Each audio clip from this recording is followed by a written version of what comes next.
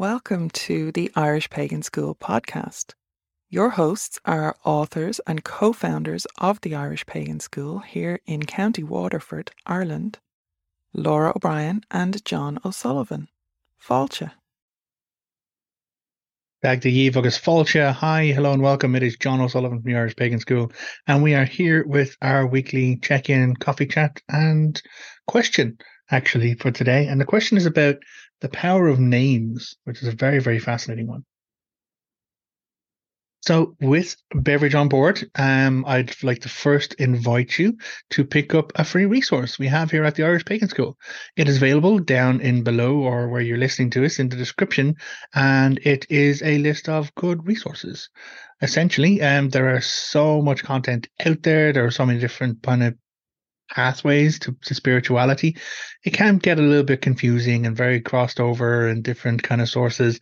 So yeah, what we've kind of pointed out is a list of good practical kind of things to connect with if you want to follow the path of Irish spirituality as we present it at the school. Now, of course, this is not the only way to spirituality. This is not the only way to express your paganism. But when there are so many different paths to choose, sometimes it's good to know or to at least have someone you trust to say, actually, this is where you want to be directing your energy and not over here, because either it's appropriated content, it's irrelevant content, it's completely fictional content, or the person who's created the content is an inappropriate person in some way, shape, or form. So pretty much save yourself the hassle, save yourself the challenge or the additional effort of having to unlearn or relearn by just getting the resources right at the beginning. So that is what we have available for you. If you're interested, pop down, sign yourself up onto the mailing list, get connected with all of the other amazing free resources we give out, and then pick up that reading list and, maybe actually get into it as well. Don't just have it sit there in a file or folder. Maybe pick up a book, pick up something of it, and see what you can learn from it for your own growth and experience.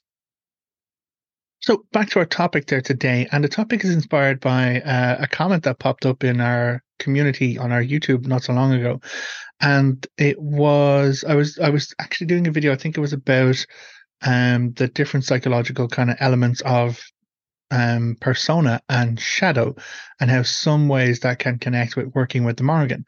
And someone mentioned on the comments that they were a little bit concerned because before they really knew much about their path, before they'd done a lot of the learning of the lore, they named their pet Morrigan. And they were concerned that that was in some way offensive or upsetting, or like, and they really wanted to know what they should do about it, or have they done something wrong. And what it really comes down to is this concept of the power of names. Now, I've talked about it in a couple of different ways before, like I've done classes on being a bard at the Irish Pagan School, and there's a lot of information about how the words we use help to define our perceptions of things, how we connect and how we integrate with things. It is part of our existence as cerebral creatures who communicate in this thing we call language, in these mouth noises and sounds that kind of we have taught ourselves to make over generations, which differ from country to country, differ from like locality to locality. Even in Ireland, there are multiple different ways to express your Irish accent, or if you're speaking like your Gaeilge, the language of Ireland. I speak what's known as like Dub or Dublin Gaeilge, whereas there are many different other forms of pronunciation that go along, even though they're the same words. And so when we talk about, all of this concept of how language defines things and defines our understanding of things and our connection to things, the words we use get very, very important very quickly. And when we connect that with our psychological landscape, from purely mental point of view, if we are presented with certain adjectives which are described to us, then we inherently begin to identify with those adjectives. People compliment me, for example, and it's like, oh, geez, you're so funny or whatever. I then begin to identify with this concept of funny. Or people go out of their way to be mean or harassing or terrible to myself or my partner in some way. And it hurts, and it takes a lot of mental energy to not identify with these adjectives that you're being presented at, or we're gatekeepers, or we're mean, or we're elitist, or anything like that at all. So even then, it takes up a lot of information or a lot of energy for us to be able to reconcile all of these words that are presented. But the words themselves are crucially important because it's through language that we have definition. Through definition, we have comprehension. Through comprehension, we get to understanding. So this is why stuff in our I keep seeing, I keep being, as a male and presenting individual, I keep being presented with all of this toxic male bullshit in my social medias about, well, in my day, we got jobs when we were 17, like we earned a living, like, we were focused on, like, making right by our relationships and all the rest of it, whereas you don't even know how to understand what a man is anymore. And it's all this kind of like twisted, stereotypical, fucking horrible, toxic masculine bullshit, to be honest. And I'm working up to doing a clap back to some of these things, or my response to some of these things, because in those days, yeah, roll the clock back, take it back in my lifetime to the 1980s in Dublin. It was subsistence living. It was survival. Like we didn't really have any, like there were no computers. Like the first computer that came into my household was, an ex-bank machine that used to be an Allied Irish Bank that my mom, as a cleaner of the bank, had managed to bring home. I'd asked them, could they, and that was to help us begin to kind of understand how computers were going to change and shape our world. And here we are 20, 30 years later, and I can hold up this small device in my hand, which has more powerful computing in a, a it's just fascinating. More powerful computing in a phone than the first like big massive computers that actually came into my household. I think it was, yeah, we actually, the whole moon mission, putting someone on the whole moon landing kind of stuff. Yeah, the equivalent like processing power of the computers that were used to put human beings on our lunar orbit on the moon. Was outdone by the Commodore 64 game console when it was launched all of those years ago, which blew my fucking mind when I found that out. And here we are today with so much more access to this kind of to technology, and how those are beginning to inform how we understand and connect with things. But it's because of the advancements that we've made that we are now able to actually take that step back and say, okay, well, we do have a better society. Like we do have, okay, now I'm saying I am speaking about Ireland here.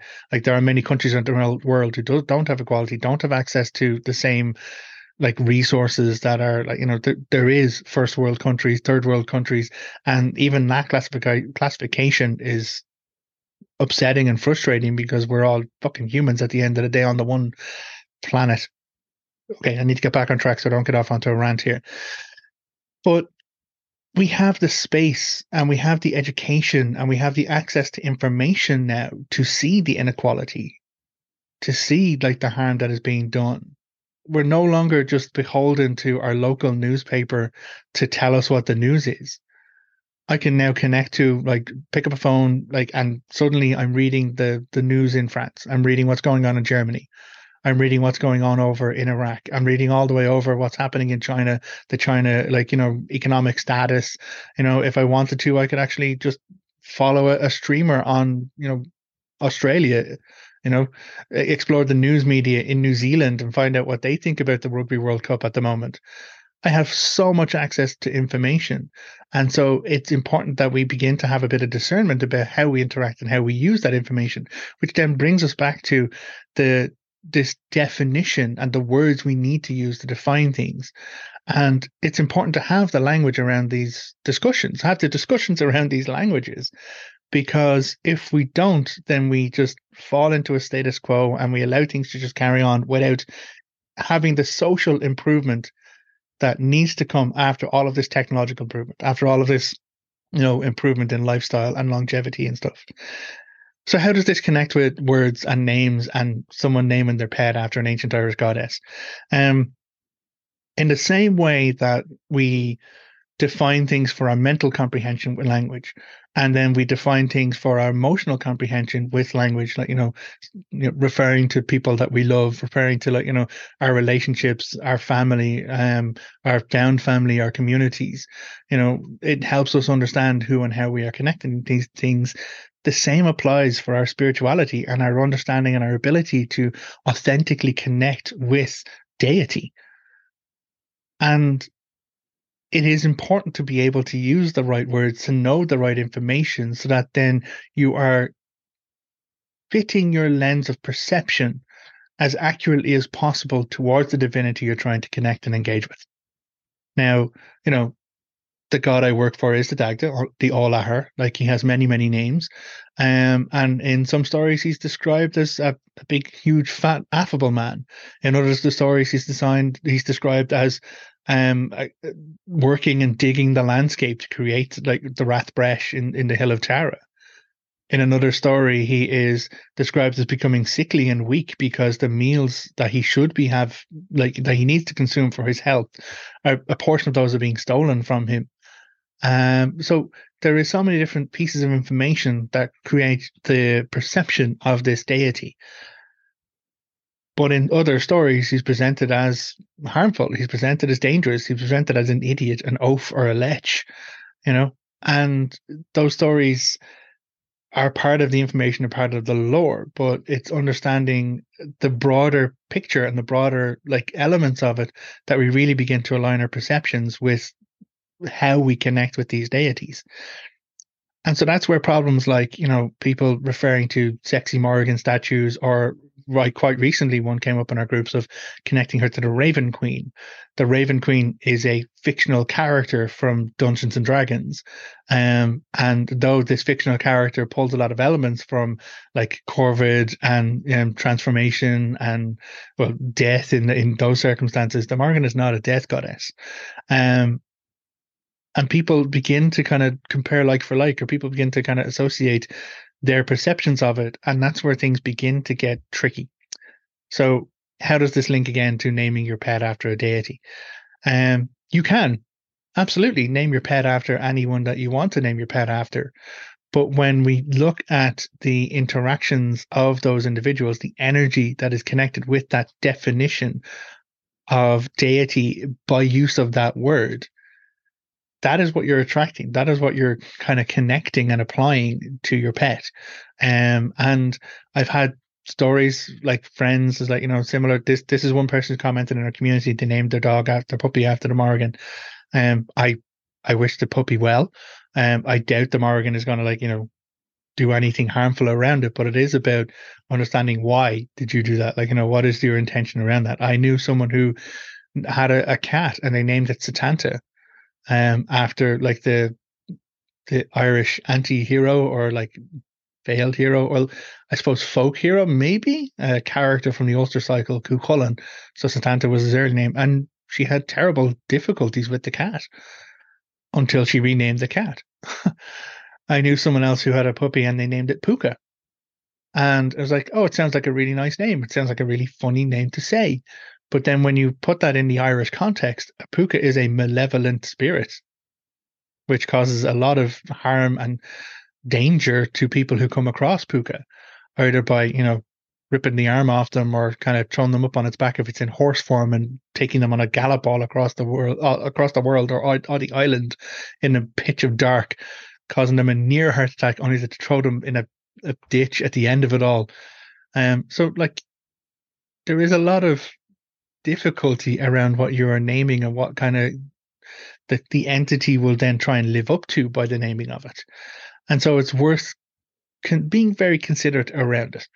And names have power. Like, the moment you understand a name, you suddenly have a definition. You have a definition which can then lead to insight or comprehension about that person.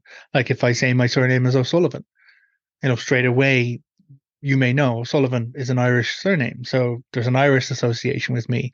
Oh, if you know more about the O'Sullivans, well, they come from the southwest of Ireland, Cork and Kerry, down in Munster. So suddenly you're able to kind of rationalize a bit more information in. If you know a lot of the history, you'll know that there was two branches of the O'Sullivan family, O'Sullivan Moore and O'Sullivan Bear, and there was a whole conflict around that. And then there was a final matter of the O'Sullivans in, like, the early medieval period before the conquest of Britain coming in.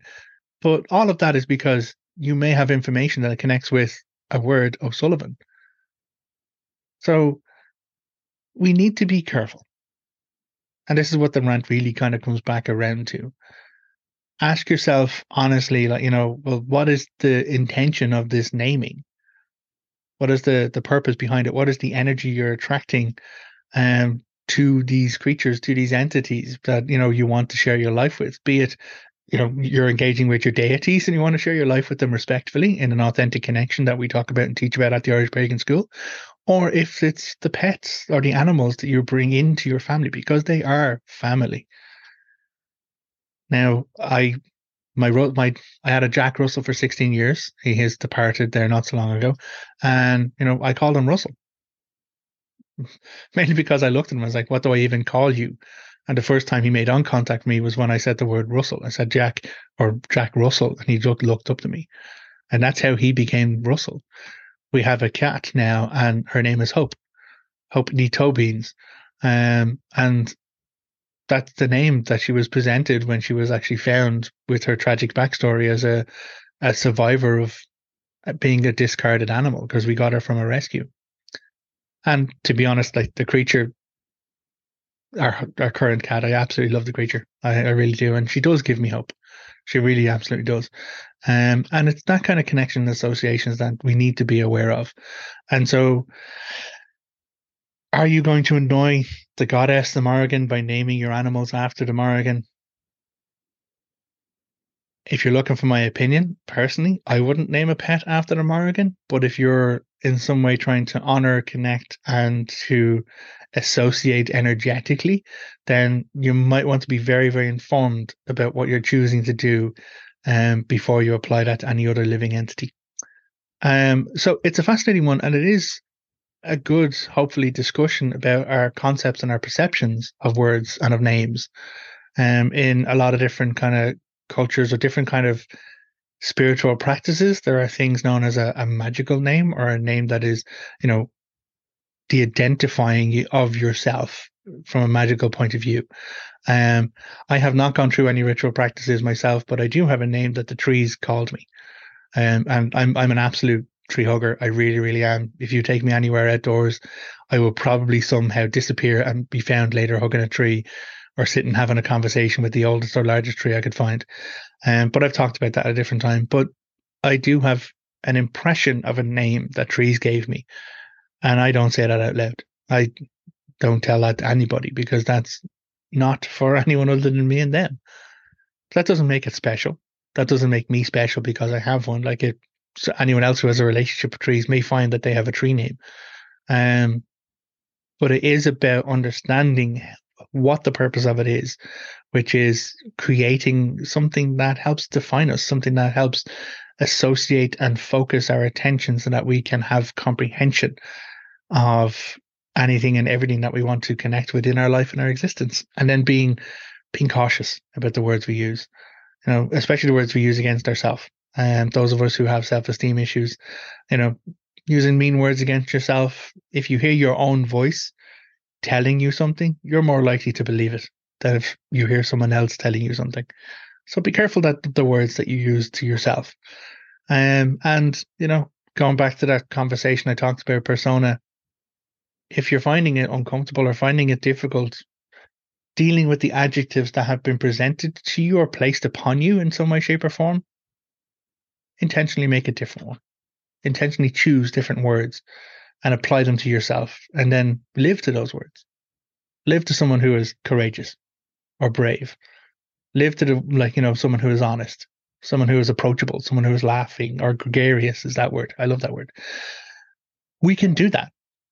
We have the will to do that. We have the right to do that. We can choose. In the same way that we can choose not to take on board the words or the adjectives that other people try and apply to us. So this has been a banter about words and chats and talk. When dealing with living creatures, living entities, maybe, okay, I'm going to step into my personal opinion on this one. I wouldn't personally name an animal after a god. The gods have their own names for a reason. The gods have their own ways of being identified. And if your spiritual path or spiritual practice is about building that connection and that right relationship towards your understanding of divinity in that way, maybe it's best that you kind of treat that word itself as in some way sacred. Treat the word itself because it defines a divine entity as something not to be disrespect it. Now, I'm not saying don't say it. Like one of my things is to actually say the Dagda's name out loud every day, and I do. And I'm getting to the point where I'm like, stub my toe, and I'm like, Dagda, help me, and so it's a way of kind of building that connection and that relationship with those entities. So I personally wouldn't be naming a pet after a particular deity. But again, it is down to choice, and all of us have a choice, and all of us are allowed to choose. So thank you very much for hanging out with us. Thank you very much for joining me for this coffee talk and chat. As I said, I know it was a little bit rambly, and I do try and honor when people try and ask us those questions down in our chats, down in our community spaces, and try and get back to them as best I can. Just to remind again, pop down, pick up that resource, get on the mailing list. Like, we're very much conscientious of not bombarding people's inboxes in some way, shape, or form, but we release a lot of content. And so we want to make sure people are connecting to it or aware of it when it goes out. And then we do have those classes that we teach at the Irish Pagan School as well, including the occasional offer. So, keep on the mailing list, be worth doing. And I will leave it at that. I will say thank you very much for being with me, Gaurav Mila Mahagas, for this chat. Actually, I'll confess, it's tea. It's a tea chat today, not a coffee chat. But look after yourself. Take care. And until next time, Slán. Goodbye. If you enjoyed this podcast, please leave us a positive review in your podcast listener.